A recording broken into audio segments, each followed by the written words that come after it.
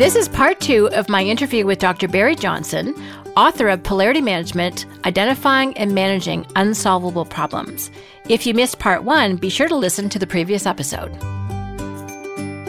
Yes, it was fun. So I said the things that you mentioned, you're going to say that you're going to go after an integration of this system, reduce redundancies and reduce competition and have more collaboration, et cetera, and build systems to do that.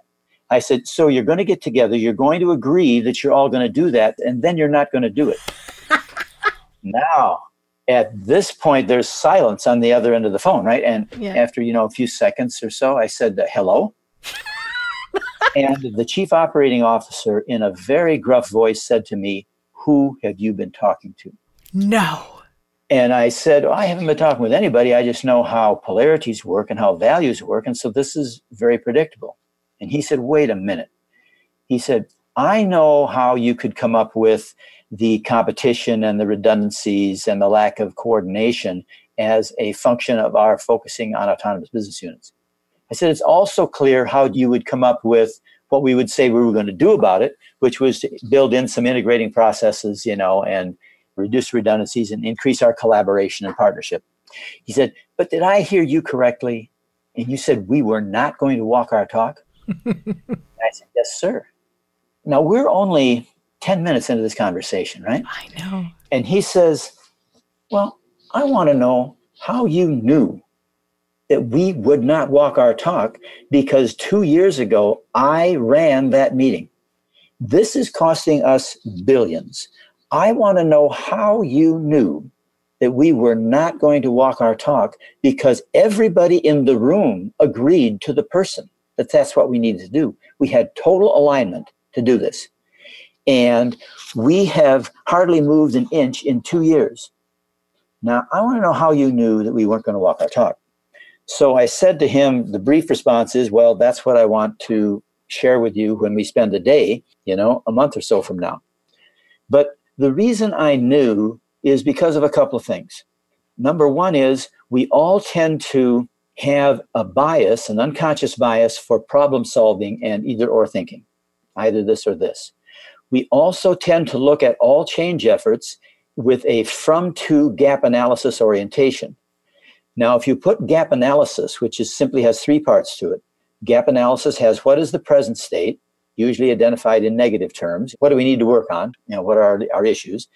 And then you have the second element is a preferred future. Well, what would it look like that would be better? And then the third element is a strategy to bridge the gap between the present state and a preferred future. Now, if you put those on a polarity map, if you've got a polarity map with autonomous business units on the left and integrated business units on the right, the problem got identified, the present state got identified is lack of coordination, competition, et cetera. So that would be the lower left below autonomous business units. Now, the gap analysis goes from there to the preferred upside, which is the upside of integrated business units. And then the strategy is to bridge the gap from the lower left to the upper right. Now, the content of the lower left and the upper right that you have just very ably described is very important. The problem is not with that content. The problem is there are 2 other parts of this polarity map that are not included in the gap analysis. And that would be the upside of autonomous business units and the downside of integrated business units. And the stronger we value the upside of autonomous business units, the more we will be afraid of the downside of integrated business units. And it's the fear of the downside of the pole we're moving towards that keeps us at the gut level from intellectually doing what we say we want to do and need to do.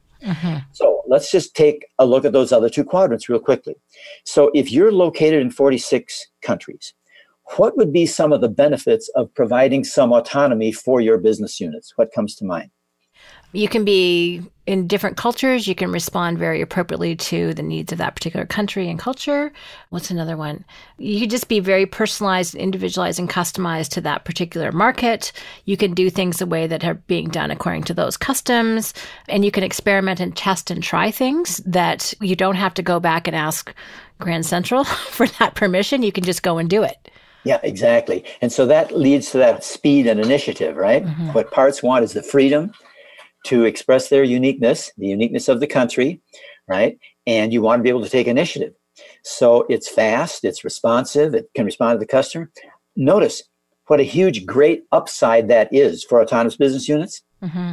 It does not show up in the gap analysis. Nope. Because you're not asking for the upside of a pole. You're just looking at the downside of the pole, and you're asking for the upside of the other pole, which is very important.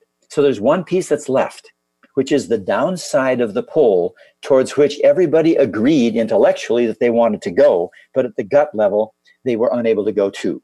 And this is the fear of the system. The stronger you value the upside of a pole, in this case, autonomous business units, the more you will be afraid of losing it and get caught in the downside of the other pole. So though they were saying all the words about going to the upside of integrated business units, at a gut level, they were afraid of what would happen if they lost all the upsides of autonomous business units.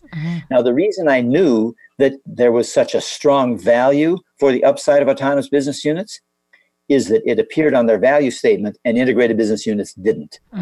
So I knew they were out of balance emotionally in their value system around autonomous business units, so that would keep them from going there. So let's do one more poll quickly for you, the downside. So if they valued everything that you mentioned and the fear of losing it, what would it look like if you lost those things you mentioned? And this would be the downside of over-focusing on integrated business units to the neglect of autonomous business units. And this reflects, by the way, a cultural fear system that was blocking everyone. What was in that cultural fear system? I'm putting my polarity management muscles on here. This is good. Well, the downside of equality and connectedness and synergy integration is, first of all, things can get really static. They can get really stuck. Yeah. They can get rigid. They do not allow for the individuality and uniqueness. Things get really slow. Yeah. It's like Brussels Yeah. in the EU, right? Yeah. You know, you don't know what this decision-making process is, and time lag, especially in 46 countries, which means time zones are a huge factor. So there's a delayed response, unable to meet that market force or market needs in the particular area that you're in. I can see lots of those downsides. Absolutely. Notice what a rich downside it was, right? That's cool. Rich downside. No one ever talks like that. Yeah. There's a lot of stuff there. And the fear of getting caught there in this bureaucracy and red tape and slow, unresponsive, uncreative, it's like that huge list. That fear system is what caused me to say, even though you intellectually know that you want to go to the upside, you're not going to go there. And it's because there's going to be this undertow of the downside that you're afraid of, the downside of the other pole, which will keep you from doing that. So with all polarities, when we experience the downside of a pole because we've overfocused on it, the natural self-correction is always to go to the upside of the other pole. When we've been inhaling for a while, exhaling is a good idea. But exhaling is not a solution to the breathing dimension of life. It's just a natural self-correction, and it has its own limits. And if you're not aware of that downside, then the lack of awareness of that downside will keep you from accessing the upside. And so that's what was happening with this company. So when I went to work with them, they were in table groups of 6, and every table group worked with the polarity map of autonomous business units and integrated business units and generated content themselves. Didn't take long. Notice how little time it took you to generate the content of this map. And what were we working from? Some basic principles already described about polarity thinking and a set of 5 or 6 values held by this Fortune 5 company in the world, in the United States. But what you combine with that is your own life experience. All of us have been through the part-whole polarity in our organizations, in our teams. So we've been through that loop. Hundreds of times we've looped through it. So we know what happens if you overfocus on autonomy to the neglect of integration, or integration to the neglect of autonomy. We know it in our teams, we know it in our organizations, and we can know it in the United Nations. So that's just an example of one application that served them really well at getting unstuck and being able to shift from the notion that somehow autonomous business units were the problem and integrated business units were going to be the solution. So they were able to make a shift then, right? Yes. And they ended up generating action steps to support both upsides. And when you're working with polarities, paradoxically, if you want to shift to the other pole. Paradoxically, if they wanted to shift from autonomous business units to also include integrated business units, the first thing you would do with them, which I did at the tables, is I had them all identify what they were doing and what they were going to continue to do to make sure that they maintained autonomy in their business units. So paradoxically, if you want to move to integrated business units, reinforce autonomous business units first, then add what you're going to do to have integrated business units. Barry, this reminds me of some coaching that a friend gave me when I was looking to change something. I came in at the end of a day. I'm like, oh, I'm so excited about this change. And he'd used up all of his change energy for the day. And finally, he looked at me and he said, Shannon, please just tell me what's going to stay the same. Yeah. And I realized most of it, frankly, was going to stay the same. Just a little bit. The part I was excited about was 5%. But it was great coaching. And I think reinforcing what's going to stay the same and what they don't have to worry about to decrease the fear that you talked about. You have to validate that before you try and shift people. It not only decreases the fear, Shannon, it builds a platform for the move. Complaining about yourself is not a good platform from which to make changes in your life. Good point. That's like starting a 100-yard dash in quicksand. Yeah. It doesn't help. The more you move, the more you sink. If you want to start a 100-yard dash, you want to have your feet in the blocks. You want to have a platform from which to launch. That platform, in a polarity terms, is the upside of the pole from which you're moving. Right? So if you want to be more articulate, you want to be more out there in your speaking, the first thing you have to do is recognize what a good listener you are as a basis for your talking. And that makes all the difference. Improving yourself by embracing another pole of a polarity is a terrific idea. And the best place to do it from is appreciating the contribution of the pole from which you're moving. That part of yourself, that historical strength. I love that. One of the things as I was actually reviewing your new book that just came clear to me again, and the whole distinction between the difference between problems to solve and polarities to manage or leverage. And you give some great test questions. Is this a polarity? Is this a problem? Which was good. I tested myself. I did okay. One or two, I'm like, ooh, I could get better at this, even after all these years. There are problems embedded within polarities. Yes. And I love what you talked about is, when you're on the downside of one pole, part, whole, or whichever one you're working on, it looks like a problem to solve. And one of the things I remember from my training is you've got champions, people who are just like, this is the solution. This is what we have to do. Right. But there's a problem with that, and then you get over there and then, you start experiencing the downside again. Yes, there are advocates for going after the upside of the new pole. And they have a point. It's perfectly legitimate. They have one point of view, which includes a diagonal of the polarity map. It includes the downside of the present pole and the upside of that other pole. And there will be resistance to that move. And the resistance comes from people who are afraid you're going to throw the baby out with the bathwater. What is the baby? The baby is the upside of the pole you're coming from. Nice. And the other thing that you're concerned about is losing that baby, and that looks like the downside of the pole you're going towards. Right? I'll give you an example. I was giving a presentation at an organization development network, and this was right after the breakup of the Soviet Union. There were people from Russia who were, for the first time, coming to visit. It was a small team of 6 people from Russia who were coming to this OD network to understand what they might learn about organization development that would help them in the new Russia with the breakup. I didn't know who they were until right before the session started. They sat right in the front row. They were obviously eager, very friendly, warm smiles, and I got introduced to them. And I said, this is not what I had planned for my presentation, but with your permission, I would like to share with you a notion I have about Russia and the recent breakup of the Soviet Union from a polarity perspective to see whether this makes sense to you. I've not been to Russia. I don't pretend to understand the culture, but from a polarity perspective, I want to see if this makes sense to you. So what I did was I shared, it's the same part whole polarity. I said, at the time of the Russian Revolution was going from gross inequality towards more equality, right? So communism was all about moving towards equality and try to deal with the czar and this structured gross inequality with extreme suffering as a result of it and concentration of power. So the Russian Revolution took place, And I said, the problem was they saw the Russian Revolution as a solution to a problem. It wasn't a solution to a problem. It was, in fact, a necessary self-correction in an overfocus on this individual part focus with the czar as the controlling part and focusing on the whole, what's good for the masses, right? I said, so it got identified as a solution. And now, at the time of the Russian Revolution, it is called a mistake. I said, it wasn't a mistake.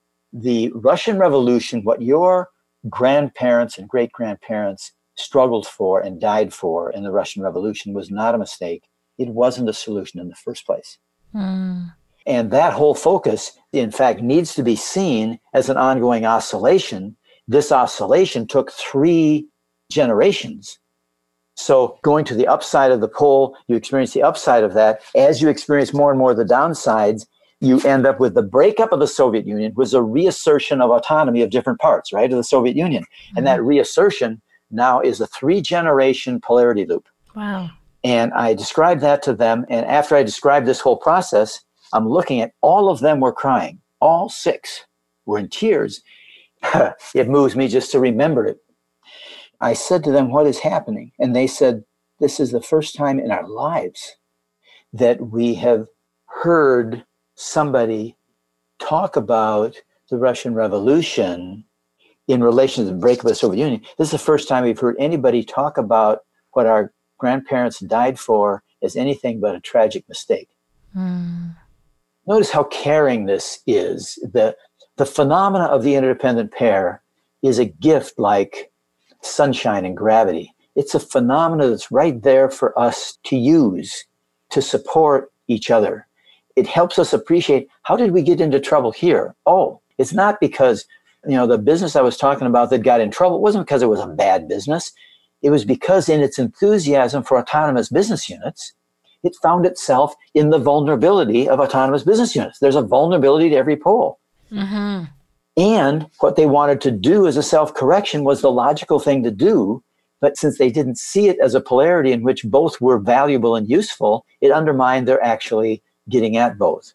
So that's where this both and thinking would be helpful, was very helpful to the Russians coming in response to the breakup of the Soviet Union. And it was helpful to a multinational company just trying to function better on behalf of their customers and their employees. And other examples you have in your book are how to deal with recalcitrant oncologists, which was a great example that's in the new book. Just how to get people on your side, especially if you think you're trying to solve a problem. Look for the interdependent pair. Look at what people are already doing and what they might be afraid of losing. You talk through the coaching process really clearly and how both sides actually, instead of the champion, the lead person who was all up for the new innovative processes and procedures and technology, they were actually able to come up with some very astute early warnings and action. So let's jump into those for a bit, because if you can imagine this map and you've got the words for the upside and the downside for each of the poles, but then the model's expanded because then what do you do about that? Right. So let's talk about what comes out of this. How can people take action once they've identified? And even before we jump into that, what I love so much about polarity management is it helps me A, resolve conflicts like nobody's business, B, appreciate the other side, and C, as a result of taking that bigger step back, instead of just being entrenched in what I'm frustrated at and championing the other side, I'm like, okay, what's the bigger picture here? So as a leader in an organization or even someone who deals with polarity, all humans do, it just gives us a whole other perspective with which to be effective. Yeah, and one of the key polarities here then is stability and change, or continuity and transformation, some version of that. We talk about the people who are going after, and they're going after the upsides of the other pole, and they're often in tension with the people who are holding on to something they don't want to let go of. And both of them have wisdom to be acknowledged. So what a polarity map allows is those who are going after something to say what they're going after and what they're going from. So they can identify the downside of one pole and the upside of the other. The other group can identify, what they are wanting to hold on to and what they're afraid of losing if we do this. And the best way to do that in a conflict situations, polarities show up primarily in 2 ways. One is in a conflict, especially a chronic conflict. And the reason they show up in chronic conflicts is because the reason that our chronic conflicts are chronic is because they're often wrapped around a polarity which is inherently unavoidable and unsolvable. You just have to know, how do we deal with it? How do we make the most of this natural tension between the two poles?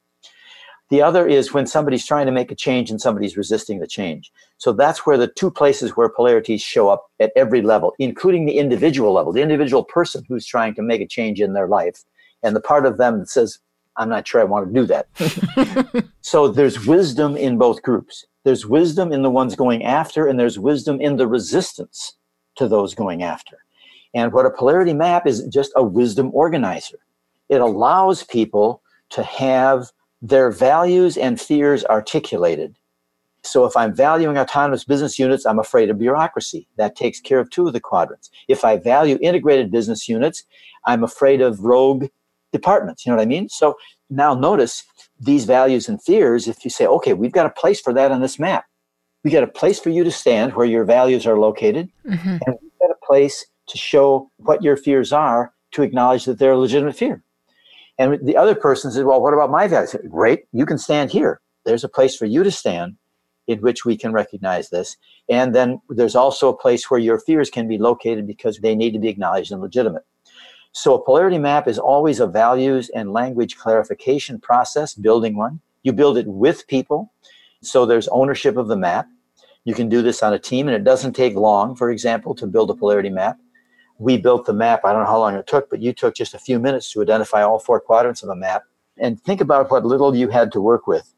You just had knowing that there was autonomous business units without a pair. You defined what the other pair was. You defined all the elements of the quadrants. You did that in a relatively short period of time. And that polarity was costing this multinational corporations billions of dollars a year, even though they were all aligned at what they thought needed to be done. That all the typical change strategy, well, you need to have leadership support. You need to have alignment of everybody. They had all of that going for them. Right. What they didn't have going for them was that they were seeing it as a problem with a solution when it was a self-correction and a polarity. Brilliant. Oh, so excited. I'm hoping that as you are listening to this, our audience, that you're starting to see that some of the things that have been, you previously perceived them as problems to solve, you're like, oh, maybe there's a polarity here. And one of the things I love more than anything, Barry, when I'm showing this to my groups, is that when you actually manage the polarity well, it looks more like a bow on a present. Yes. Yes, it does. Which is kind of cool. It's like, okay, let's get the happy picture here. But it means that you have to be astute as to when you are heading down towards that downside. And I really like the idea of early warnings. So can you talk about those for a moment? Because that's part that's actually a little bit even newer for me. Sure.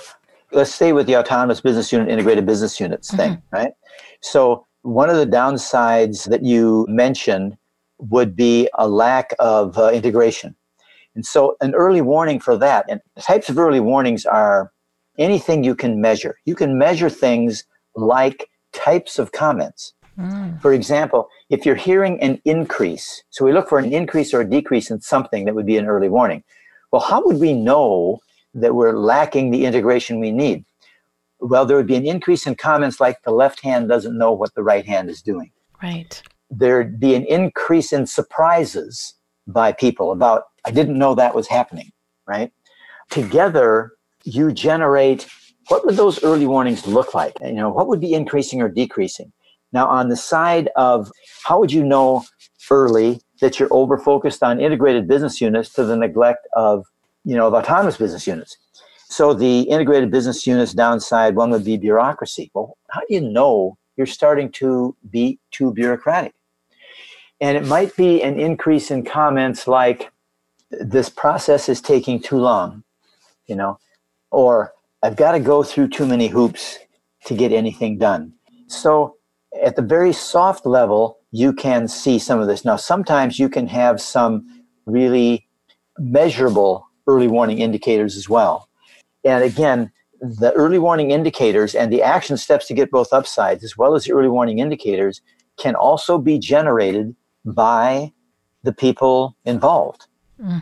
So you don't have to arrive with a polarity map that's full. You've got it all figured out. Anybody who's listening to this program can think you can just bring an empty polarity map to a discussion and say, if this were a polarity, what would the names of the poles be? And if we called it these two names, then what would the upside of that left pole look like? And you just start generating content, and there's going to be some that you're going to disagree about, and that becomes the basis for a discussion. One person says, I think that's an upside. For example, you might say, sometimes we work with competition and collaboration, and somebody says, I see collaboration is great, but I'm a little bit concerned about competition. I think that's not really neutral, because we try to make poll names that are either both neutral or both positive. Uh-huh. So that's part of the step in the process. Then we would have a discussion. Well, what would work? Right. If integrated business units didn't work, which was the poll that I came up with, they might have preferred centralized. Right. We want autonomous business units and we want centralized. Well, that's fine. For example, in terms of building a map, when I'm working in other countries where English is either not a language of the country or it's a second or third language, I encourage them to fill out their maps in the language that's theirs, right? Mm-hmm. Most comfortable for them. And the action steps and early warnings. And then what I do through an interpreter, since I cannot read anything on the map, through the interpreter, I ask them, does this map meet these criteria? Mm. And if they're shaking their head yes, then I'm good to go. Wow. It's their map. It's their definition of reality. It's like, do the two poll names. Are these two things interdependent? Right. In this organization, do you need to have both of these polls? Over time, will you need to include both of these things in your ongoing functioning? If so, you've probably got a polarity. Does this content in this upper left quadrant, are these the positive results you would get if you did a good job of focusing on this left pole? If they're shaking their head, yes, you're good. Are these positive results you would get if you focused on this right pole? Mm-hmm. Great. Are these negative results if you over-focused on the left pole to the neglect of the right pole? Mm-hmm. So you're just asking the questions that I ask people to fill out anyway. It's just trusting, they know the culture, they know the organization, and they can read their own writing. So, so they know, they tell me whether this is doing it, and then they can assess the polarity, and I trust their assessment of the polarity better than mine. Right. Is there also a time sense? Because problems, and I could be incorrect about this, problems seem to be a little bit of a shorter time frame, and polarity is, as long as you've got one, you've got the other pole. Well, the cycle time can be very short or very long in a polarity. Okay. So it sometimes can take a very long time to solve a difficult problem, mm-hmm. like getting to the moon or something, but it's still solvable. The difference is when it's done, it's done. Right. With polarities, by the way, the shorter the cycle time, the more obvious it is that it's a polarity. Nice. So, for example, inhaling and exhaling has a very short cycle time, right? So it's not likely that anyone would argue. You couldn't have a team that would say, are we as a team in the future going to be an inhaling team or are we going to be an exhaling team? Because all of them know that either one of them is inherently not sustainable. No. You're going to be blue in the face soon, no matter which one you pick. Right. So that's real obvious. Activity and rest. You just can't be active forever without getting any rest. Your body will just shut down. You'll just collapse. So activity and rest is an obvious polarity in which you need both over time. Now, it's more difficult at the time of the Russian Revolution to recognize mm-hmm. that you're in the self-correction of a polarity than that you're in a problem to solve. Mm-hmm. So the longer the cycle time, the more difficult it is to determine, is this, in fact, a problem we need to solve, or is it a correction in an ongoing polarity we need to leverage? Mm-hmm. And as you start to understand polarities, it becomes easier and easier to see polarities in larger systems and polarities that are relevant in a longer period of time. Fantastic. Unfortunately, our time is almost up. I could talk about this with you all day. It's so rich. Me too, yeah. I love how you've talked about it as a wisdom organizer, and it really allows for values and fears to be articulated in any kind of group work that I've done. Nothing's going to move ahead until the values and the fears have been articulated. So what a brilliant way to sum up a polarity map and its positive impacts. And the fact that you can do it even if it's not in your language, pretty spectacular. Yeah. I got to love that. What you need is something to write on. It's just a piece of paper and understanding the framework. And obviously, the mindset and the validation of both sides. You can't come in as a facilitator without that. So appreciate that. Right. And another thing is once you know that you have a polarity and you've mapped it, you can assess it. You can assess how well you're doing. And the other thing is the book that you mentioned, I just finished chapter 32 today. Wow. Chapter 33 is the last chapter, so I'm getting very close to finishing this book. But out of the first 32 chapters, I have 119 realities about how all polarities work. So if you've got a polarity, it's like, well, what can you know if you've got a polarity?